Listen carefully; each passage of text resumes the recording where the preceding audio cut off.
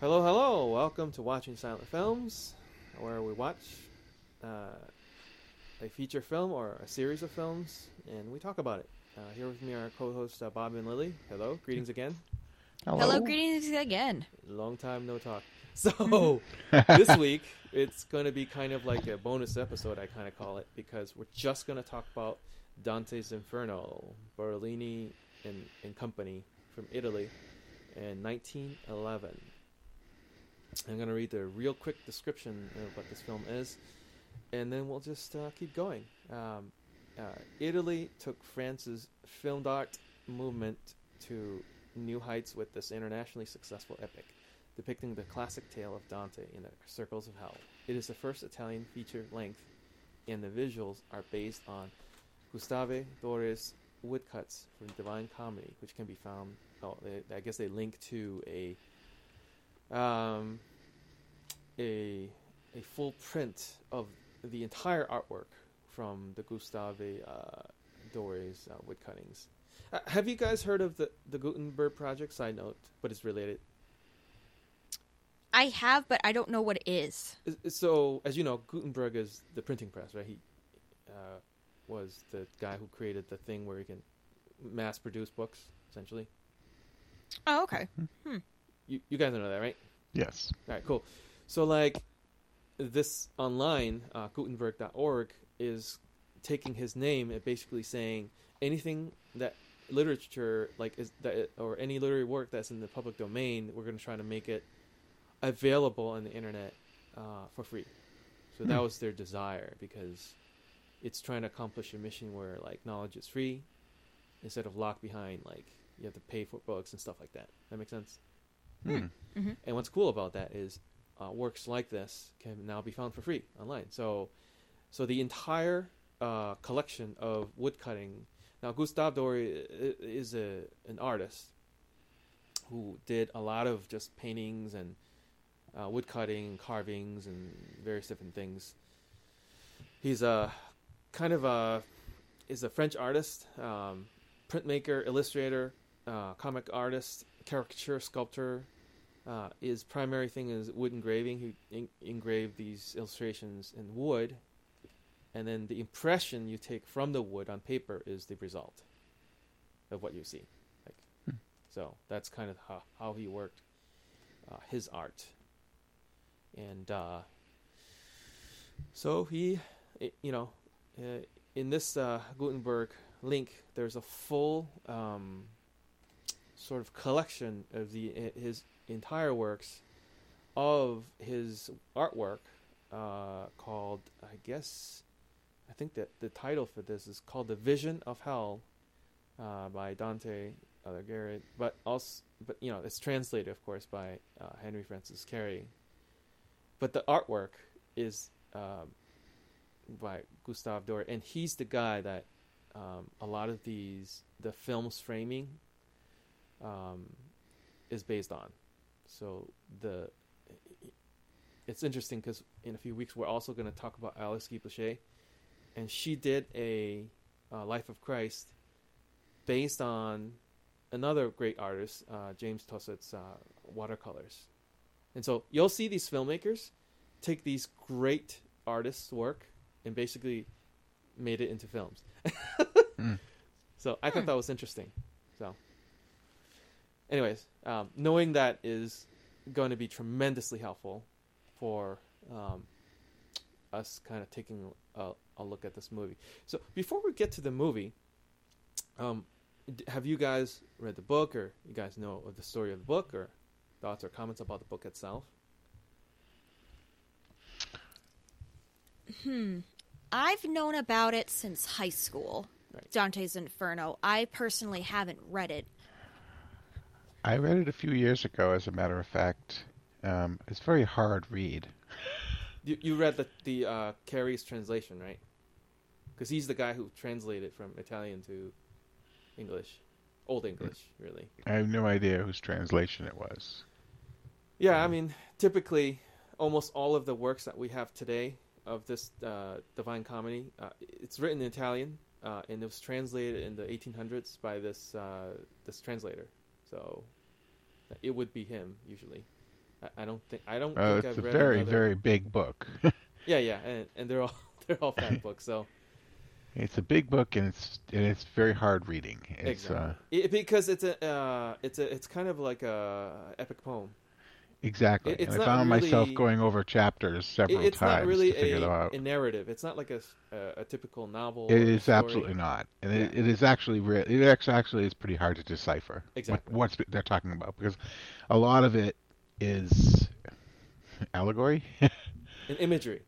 Yeah, Right. it's I I didn't enjoy reading it very much. I was forcing myself to get through it, so the movie was much more entertaining to watch. Yeah.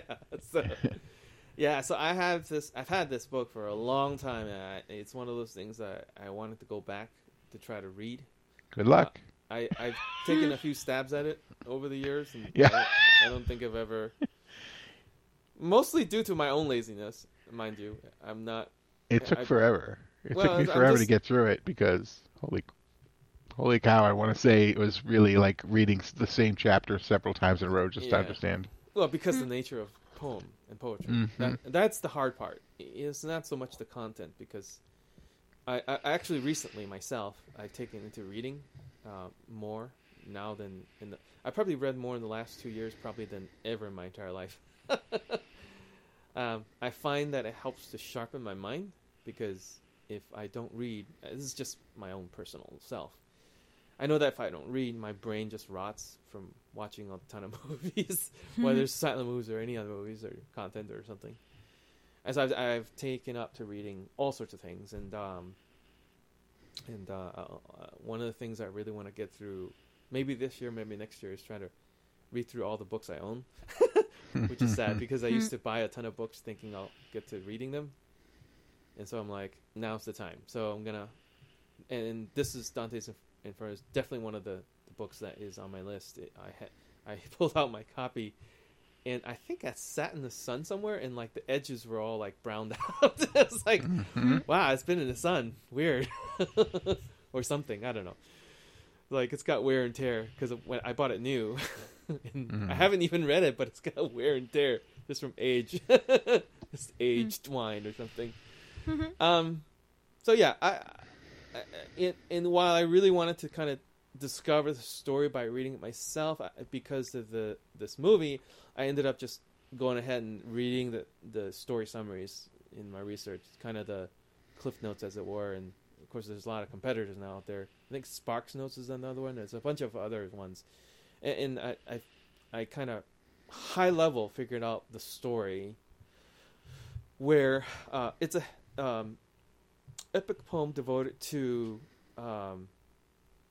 what he's writing about is this main character basically has, so Dante's personal life, he himself was married but was in love with another, I think, woman or girl who was called Beatrice, and so like his sort of passion and love for this and girl who died young ended up being something, was an inspired muse for one of the first works that he wrote about another series of poems, love poems about this girl. I think after she died, maybe.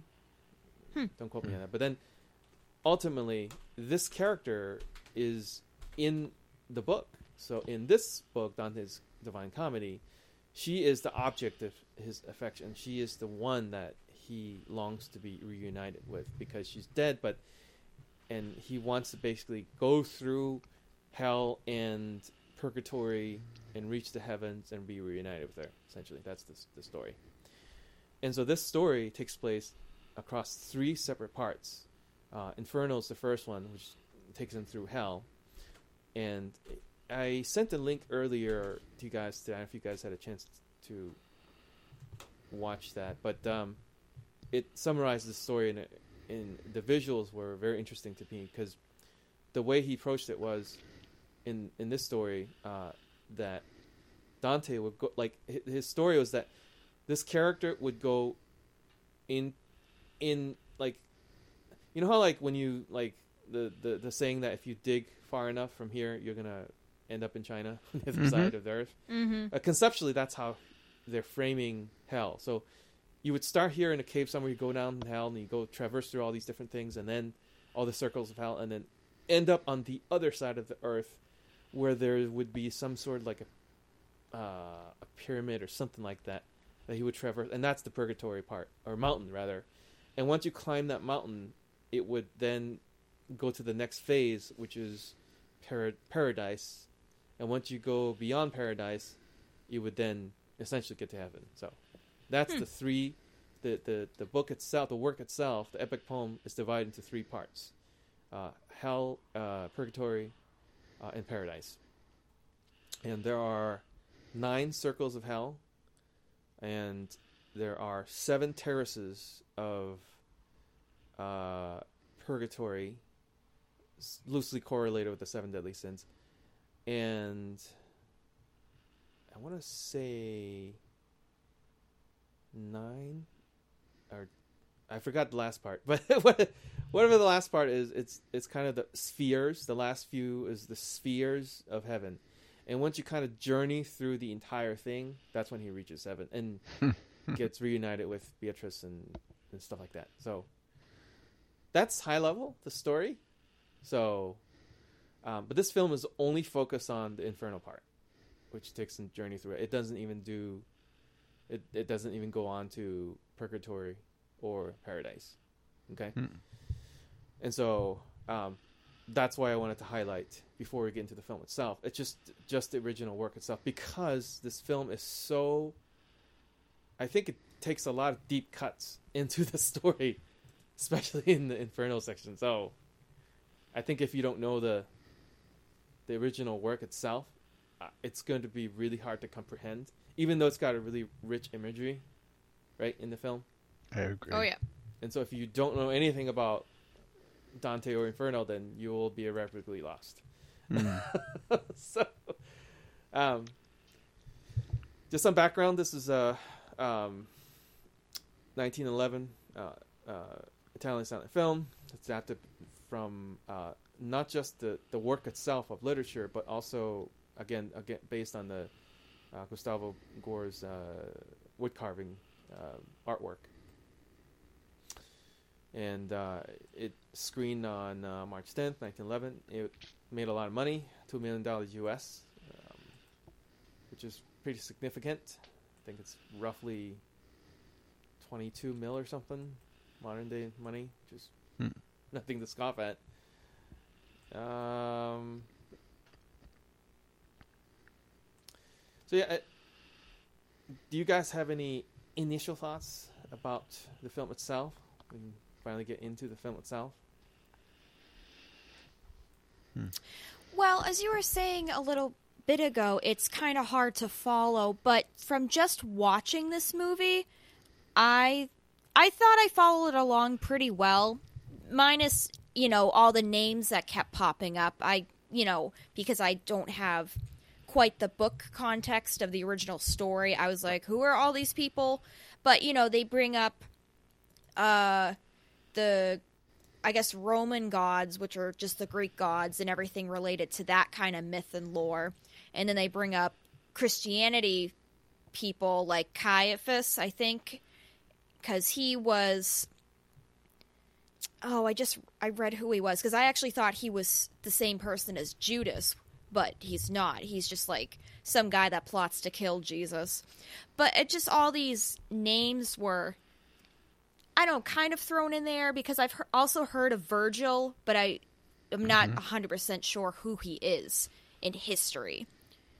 But for the most part, I thought it was actually very well planned out. I mean, they're just, basically it's a travel job that they're running on, so they're just traveling around the 7 realms of hell. Yep.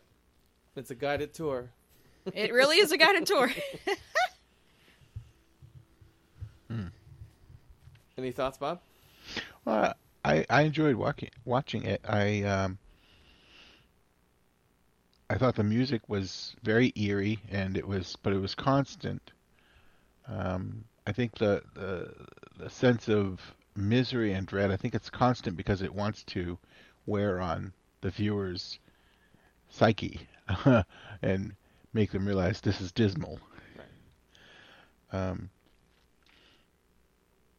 You I- guys watched that YouTube link, right? Yeah. Not sure. You watched it on YouTube, right? Mm-hmm. I watched it whichever way you came through.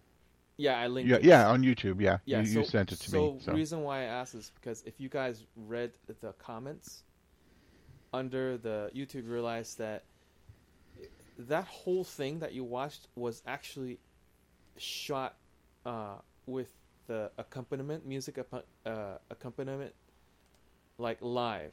Oh, absolutely. Yeah, I did Absolutely. see that. That was Yeah. pretty amazing. That's what I mean. So And at the end of the film, you actually hear the audience clap. exactly, that's what I So- mean to say. So if you read the comments at the bottom, it says, "I was asked by the organization Cinema Ray in early September 2016." Oh, I think the music's come on. Mute it. Let me see. Oh, okay. So the comment says, "I was asked by organization." This is Mike Kiker in 2017. He said, "I was asked by organization Cinema Ray in early September 2016 to perform a live score with a silent horror film as part of their month-long Silent Screams with Live Music series. Of the choices I was given, L'Inferno was the first film that I watched, and even before finishing it or watching any of the other films, I knew this was the film meant for me. I was disturbed on a psychic level, yet intrigued at what amazing feats the filmmakers had accomplished in their day. With the exception of the overture recorded in September 2016 and a few recurring themes, this score is about 95% improvised. I worked out various sounds and progressions, but didn't decide on a set structure until within the performance itself. I just reacted naturally to the feel of the film as it progressed. This was an absolute labor of love put together with Rich and Allison from Cinema Ray and to release. Enjoy with an open mind." Wow.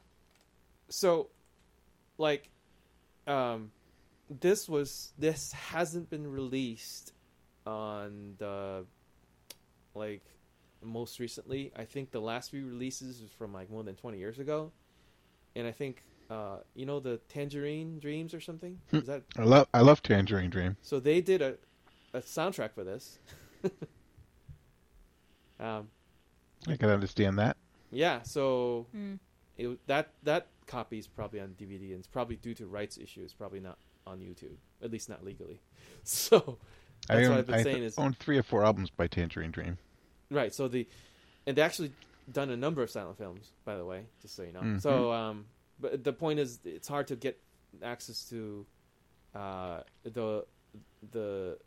those versions of this film on YouTube because it's it's copyrighted, right? So it's illegal to rip that and put it on YouTube. They would just take that down. But the DVD is out of print, so you can't even like order it from anywhere online. And the copies are limited releases because they run a few pressings of this. When they run a press, it'd be like 1,500 copies or 1,000 copies or whatever.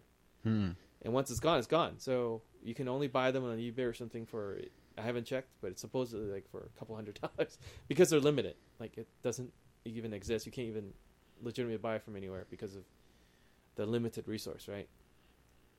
But unfortunately, that's kind of the way silent films are. Yeah. Is it's hard to get access. Yeah, I bought them as imports. Exactly. So I thought it was very interesting too. I love the way they use the line. It's a classic line. It's used like it always makes me think of Dungeons and Dragons. Abandon hope, all ye who enter here. Exactly. When they were about to go into the cave, it was like, uh-oh. But that's from the book, right? So I believe so. Yes. Yeah, it's from but the I book. don't remember it distinctly. yeah, it's the right before the gates of hell. That's the word. Any other thoughts? I thought there was a very clever scene where the bodies were swirling around it looked like they were in the air. Yeah. And it was very easy to tell that what he did is he took a bunch of bodies on the floor and he walked around them with the camera focused on them. Right. And then he took the scene and he rotated it. Yeah. But it was still very cool to see all these bodies flying around above them, looking like they were ghostly, flying, when, modern critical eye, I mean, it looks like they're lying on the ceiling, but Right. I still thought it was clever. I liked it.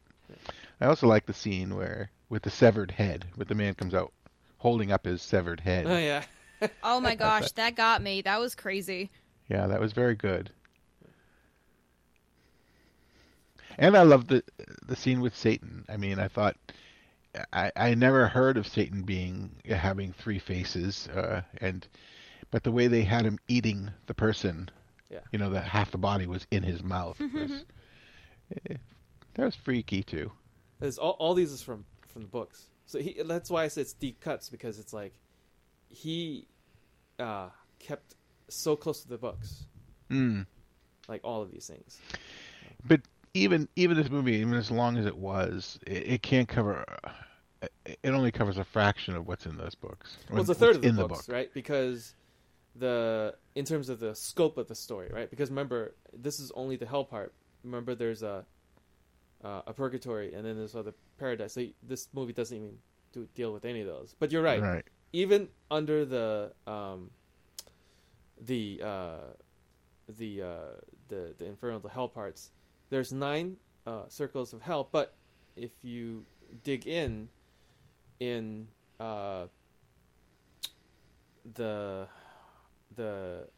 I think the 8th circle of hell, there's like 10 pouches or different sections they go through, and then the 9th circle of hell has 4 different zones. So like, it's actually not just like, I mean, it is 9 circles, but it's also like each of those circles, the last 2 is another like 14 zones. Yep. Yeah. So it's like, 14 plus, 7, right? So it's like closer to 21 sections yeah. of hell. And I was reading on my phone, and so, and oh my goodness, I don't want to beat a dead horse, but going through it page by page on my phone and having to back scroll and forward scroll and back scroll, wow. Yeah. Oh, you mean you read the book on your phone? I read the book on my commute to work on my phone, yeah. Oh, wow. Yeah. Which was not the best way to read it. That's like going to hell, right? Must be hell. So, first thing I want to note is that in the beginning, there's like these like lion, and a leopard, and a she-wolf, I guess. Yeah, there are 3 wolves: avarice, pride, and lust. Right, but the wolf is just a canine dog. Exactly. I love how it's just a dog coming to the Oh, camera. right. It's Oh, like, yeah. He dressed like, up, oh, yeah. Yeah. Oh, that's the fearsome she-wolf. But Yeah, anyway, that was pretty funny. I thought the same thing. yeah, I love that little. Must be his personal pet or something. Yeah. But anyway, I Actually, love my that. first comment on the movie was that my first impression for the first few scenes was it felt like a home movie. Yeah, But with the music and with the topic, you quickly let that go. It's like watching a stage production. And Exactly. you quickly get into it. So, yeah. And like a stage production too, since we were just talking about the animals, I thought the puppetry was really good and the monsters they had to create, because that's what I thought the first animal, so it was supposed to be a panther that represented avarice, which I didn't think that connection went very well.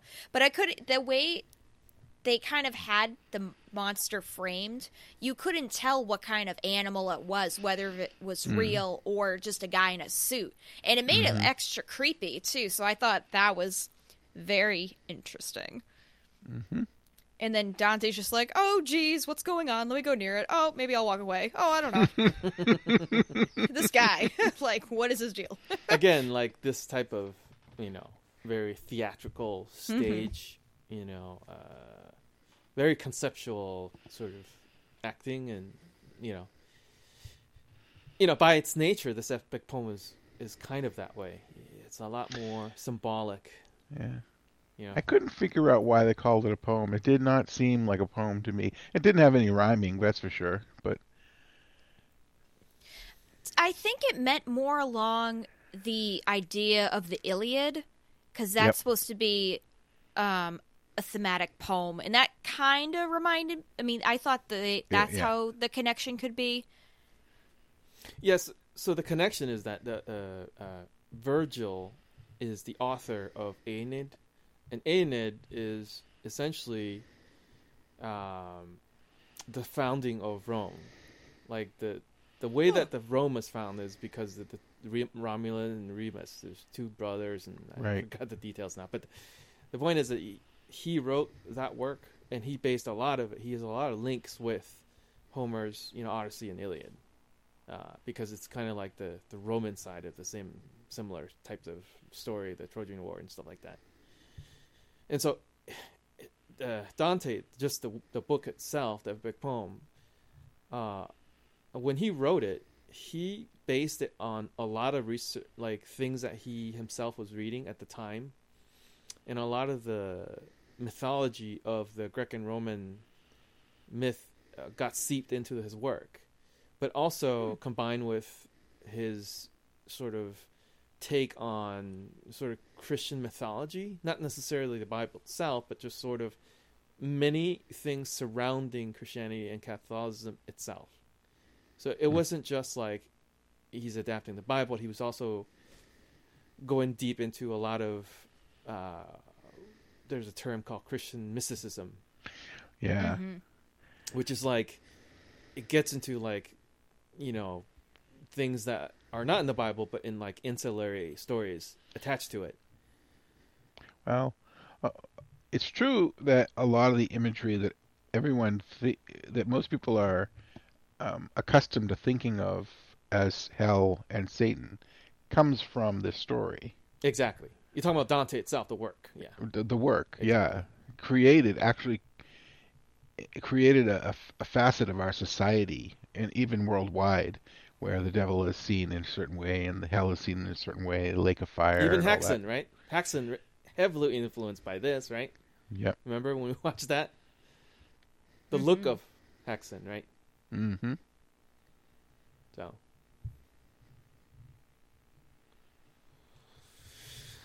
But yeah, I mean, I don't think we have to kind of go through circle by circle of how No. the No. but that's essentially the story, is that it takes you through a journey.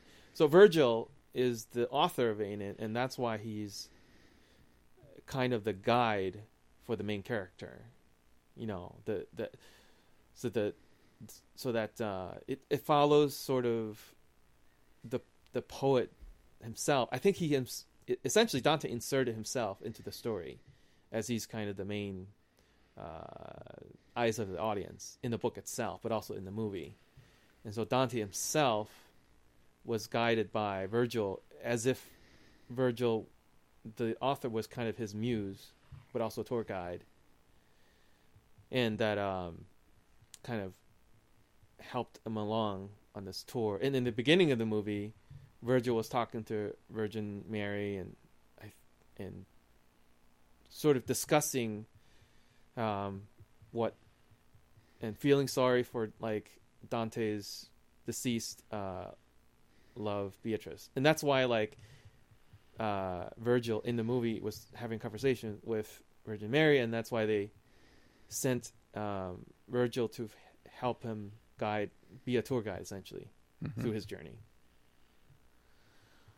So that's like, if you didn't know that from the story in the beginning, it would be confusing. Like, who are all these characters just popping up randomly?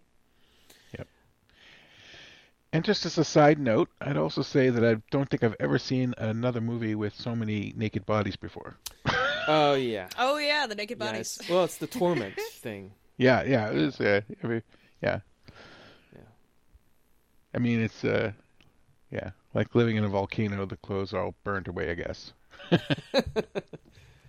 I think I'm pretty sure that most of the guys have like loincloth. Oh yes, they do. So They do. Totally. But there's Well, that's a necessity. Yeah. Even then they had that much decency, but it was bizarre to say the least. It was a bit eye-opening. Well, I think it has to. I wonder if, because it's in the paintings. So if you look at, I actually Right. did look at. Well, it's a spiritual analogy in that, you know, So, I'm sorry, you were saying that about the paintings?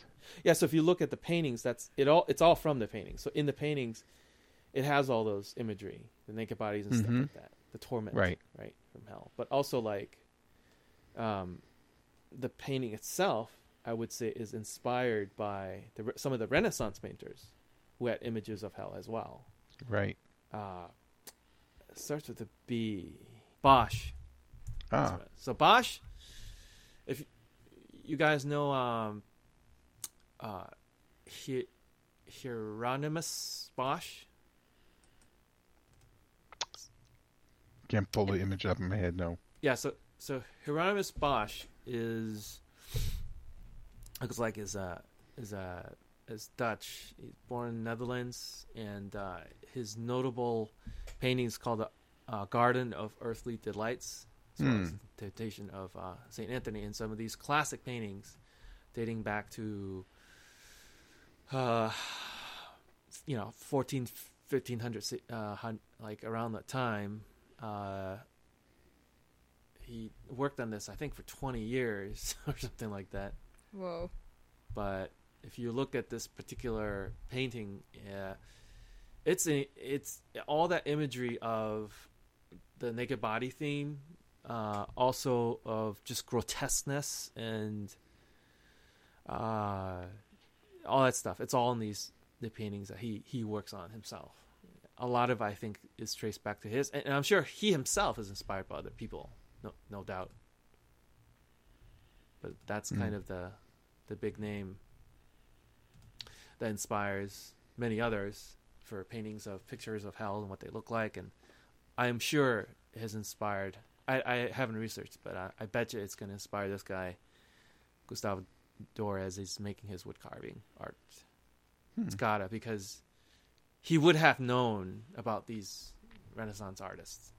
You know what I mean? So, because they're so highly influential. You know what I mean? So.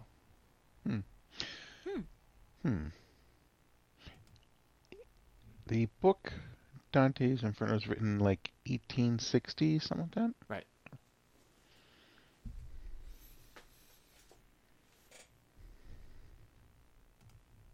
But the painting is all these woodwork artwork is much later. Is in the 1800s. So the actual artwork, which the movie is based on, almost less the book itself, if that makes sense. All that imagery, it's heavily, lifted, frame by frame from these the artwork. So.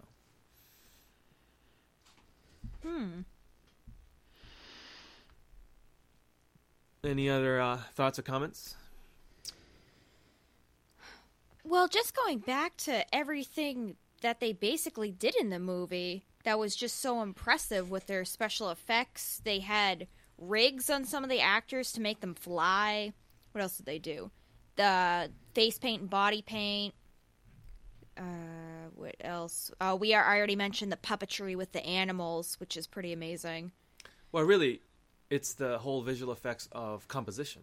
Like, to combine multiple sort of footage, of, like you were saying, Bob, earlier, of, taking a one pass of people upside down on floors and flipping them upside down, and taking another pass, essentially optically printing visual effects on top of another. And that's how they did it, is they would have a optical printer taking multiple film negatives and making sort of almost like a copy of one on top of the other. I don't think you were here for that, Bob, but like, Lily, remember back there was a Christmas experimental short? Oh, yeah, the Christmas one. That was one of the first ones we watched. Yeah, and that's what he did. He made a short of the Santa Claus going down the chimney, and he played that back in a projector. And then he used another camera, a secondary camera, to film another scene to the side of the frame, and therefore the camera would capture both the projected image, which is projected on the wall, and the live action that's happening next to the projected image, therefore compositing both images. Does that make sense? So as if Mm-hmm. the character on the left is thinking, has a thought bubble with another scene. Right. So that's like conceptually very similar. I don't know how they did it in this movie, but like the way they're doing composition is probably the biggest. It's like a split Innovation. screen, but not split with a soft. So it looks like one scene. Well, it's a composition. I mean, that's how Composition, yeah. modern visual effects are done. If you think about it, is that Right. it's, when they do green screen, they knock out the green Exactly. and they replace the green with whatever it is, that they're supposed to be in, So, So this is way ahead of the time as that goes. but conceptually, I mean, George Méliès did that. I mean, that's all the composition, all the visual effects, right? With A Trip to the Moon. So, yeah, it's like nothing new under the sun by the time that these films came around.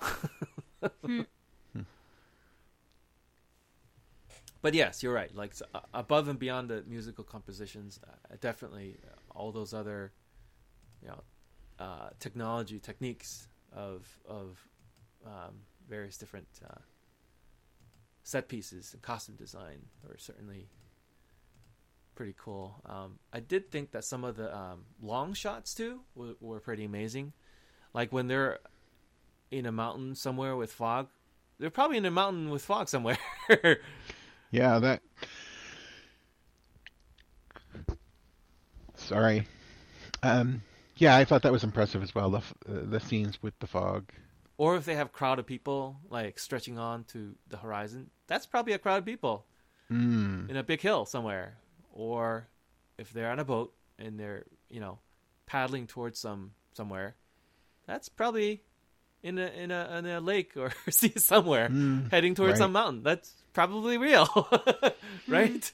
Yeah. So I like that too, because there's some aspects of this film that captures related to things we talked about last week, or the previous podcast rather, but about just capturing a slice of life that might not exist anymore today, Mm-hmm. And then some of the Circles of Hell was about just raining and weather effect. That was pretty cool too.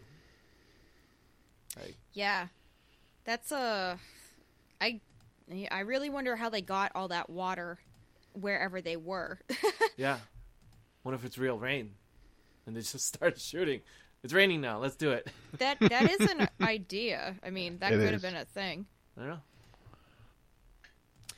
Oh, this isn't 100% related to what... I mean, it is, but it isn't. Because of this movie, though, I actually was looking up if the Devil's Pitchfork was inspired by Dante's Inferno, but then because of the props that they were using, I don't know why it came to me, but it's just one of those things that because of this movie, it made me intrigued to find out, because I actually thought, because the movie is 110 years old, this is where more of our modern imagery comes from.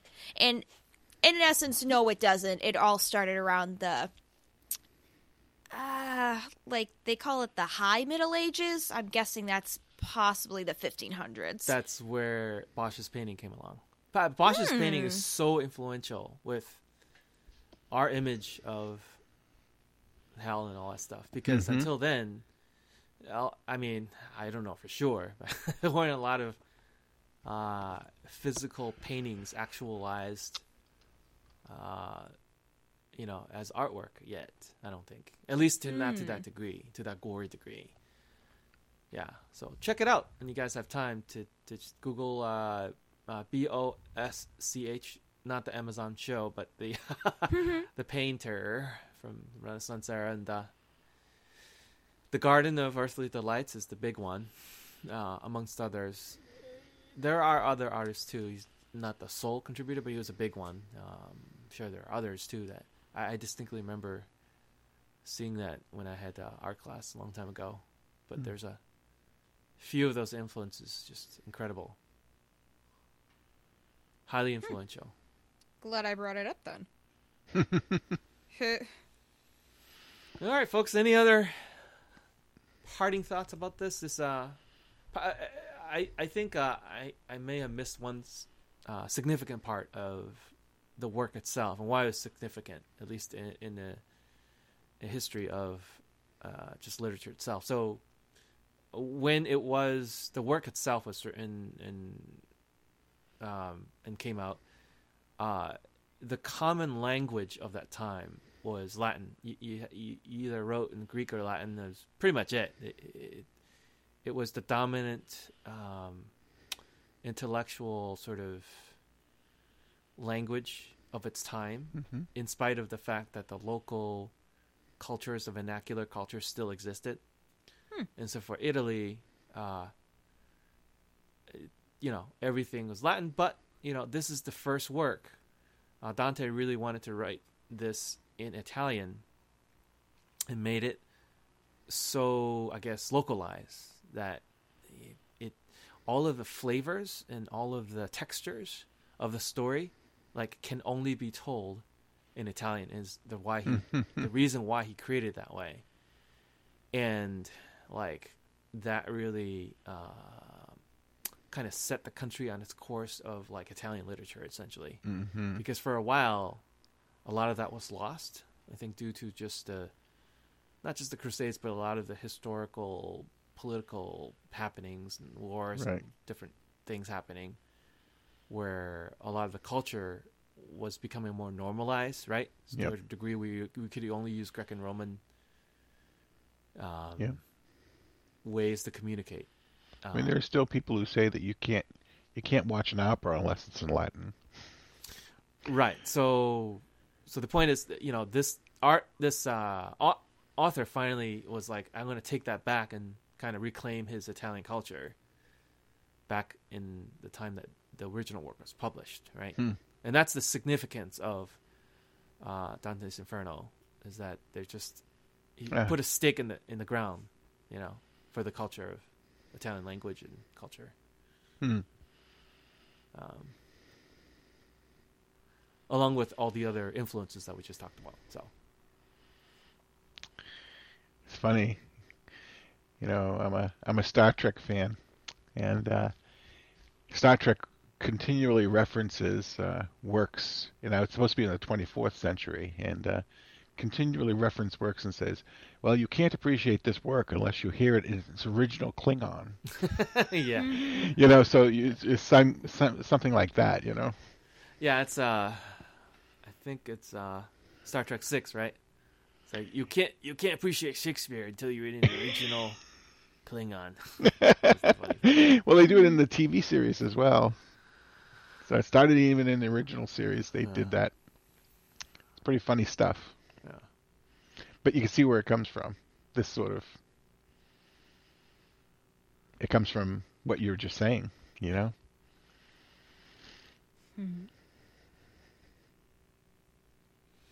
right, folks, any other parting thoughts before we conclude? I think I mentioned all that I wanted to talk about. And I think I learned a lot more about the movie, too, just from us discussing it. So that's awesome. Yeah, I would recommend at least reading some of the synopsis of the 9 Circles of Hell, because once you do, at least for me, because I hadn't really read the epic poem myself, but once you know what the book story is, and then when you watch the movie, you're like, oh, that's Virgin Mary in the beginning talking to Virgil? Like that, things like that starts to make sense. Actually, talking about this reminds me for one small bit is that he himself, Dante, the author in real life, he took up a political cause that was on a opposition party from sort of the mainstay. So he's kind of in the minority of his voice or whatever, the complicated stuff he was doing. And essentially he was exiled politically. And so at the last Circle of Hell, he put all his political opponents into the actual story of Inferno. Because he wrote this right before he died. I don't think he knew he was going to die, but he put their nudge, real nudge, people wink, wink. into. This is where you're heading. Yeah, that's what I mean. He's like these political opponents and these people and that's why it references so many people A Yeah. lot of them were just simply real. Like they were like the real neighbors or people he actually knew. He just put them in the story. The taboo you're not supposed to do in writing, right? Right. Well, he didn't care. I Obviously. Yeah. I think to get back he at didn't. people. He didn't just insult people. He put them in hell. Literally, right? in his story, right? So, but yeah, I mean that was the ninth circle. I think it was fraud or something. Let me look this up. Oh, okay. So the final 2 circles of hell includes all the sinners of ordinary fraud and treacherous fraud. So all the people that he thought was fraudsters would, lie and cheat people out of whether they want his political opponents. He placed into the final circle of hell. Wow. Yeah, he's got some issues, this guy. But And yet there are statues of paintings of him all over. yeah, that reminds me of another point because I found that, I mean, I haven't really read the book. I just found that interesting that Dante being, I feel like writing a work like this, you'd have to be kind of a little bit judgmental. So, What you were just saying, is pretty much the extreme of that. Yes. so When it's you say there's this level, this degree of sin, and there's this level degree of sin, and who's the one to put them in one box or the other? Well, it's Dante. So what's interesting is that he had a circle for like adulteress, and yet he himself was, because he was married, but he was lusting after this, Beatrice. Like, it's so contradictory, right? He himself was the person that should be in these circles, but he wrote the work. You know what I mean? I don't know. Right. I thought that was fascinating. It is. Physician, But that's just treat people, I thyself. I think it's just people. Any people is like that.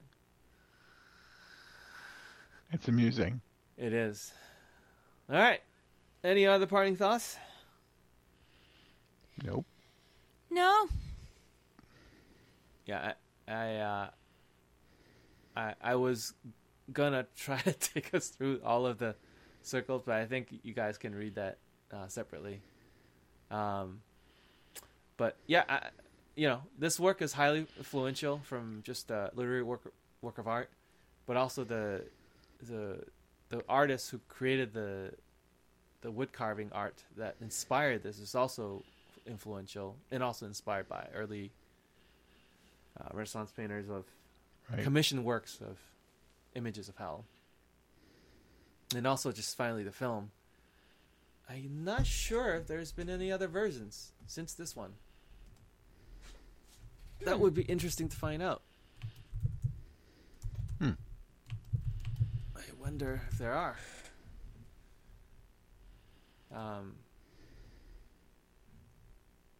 I think with the amount of visual effects, could potentially see it being done. I mean, the one thing I'll say is that there was a film by Robin Williams which very much went on the same theme, where his wife died and he went through hell to find her. And yeah. Do you remember the title? I saw it in the theaters. It's I've almost got it, but I can't quick. It's that What Dreams May Come. What Dreams May Come. Yeah. Yep. Yeah, absolutely. And when I saw that, I thought the same thing. I thought, oh, it's a complete take from Dante's Inferno. Yeah. Yeah, Robin Williams does pretty interesting movies. So, in general. I mean, he does comedy, but he's quite a thoughtful guy, and he's, over the years, done a lot of great films like this one. I think I saw this in the theater. But you're right, yeah, that was one of the things I was thinking of. But I don't think I've seen any other adaptations. Not direct adaptations of the Inferno. Yeah, it would be interesting if anybody ever adapts this using modern effects and stuff like that, and can kind of keep Could it be close. very eerie. It would be. It'd be like Haxan all over again. I don't know. I don't know why I keep linking to Haxan. I just feel like that one's so striking visually, in a very similar vein to this film. Just visually, it's totally striking, right? So. Yep. I guess in the sense of, what do I want to say? Probably the set, of course. There's some similarities there. Yeah. I mean, it's the theme. Look, but then again, that was more about witchcraft, and then this is more Right. like historical fiction. I don't know, but I know what you mean. They're similar, but at the same time, they're totally different movies.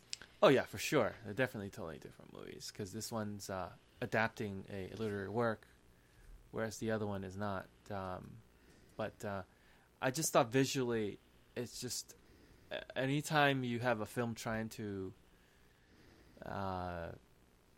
visually represent, evil or Satan or Lucifer or hell or any of those things, I just always find that like interesting that they have a visual take on it. It's almost hard to imagine, for me, a take on something where it's trying to explain hell in a way that's completely new and separate from Dante's Inferno. Yeah, exactly. I think that was the point I was trying to make. It's almost inconceivable, Right, but because it's so groundbreaking. it's right. It's so fundamental to our culture that you have to someone to separate it, to literally separate it in their mind and say, no, I'm not going to go that route. Right. Yeah. Mm-hmm. Absolutely. Cool. All right, so that concludes our look at L'Inferno, 1911 film by a variety of people worked on it, and it's the first Italian feature length, and it's quite the epic, and it almost makes sense that they would adapt Dante's Inferno because of how influential that work itself was as well. And it's hard to get in terms of DVD because of a limited release, as we talked about before. So the best way to watch it is still on that YouTube link. I'll place all that link into our podcast show notes. And with that, we can conclude this week's podcast. And please, again, thank you, listeners. Wherever you're finding us, if you can place a review or star rating on especially Apple Podcast. You can find more of our work on Watching Silent Films, plural, watchingsilentfilms.wordpress.com, or you can also email us at watchingsilentfilms@gmail.com. And with that, we'll say thank you, and thank you, Bob. Thank you, Lily, and we'll chat later. Thank you. Thanks, all. Peace out. Bye. See ya.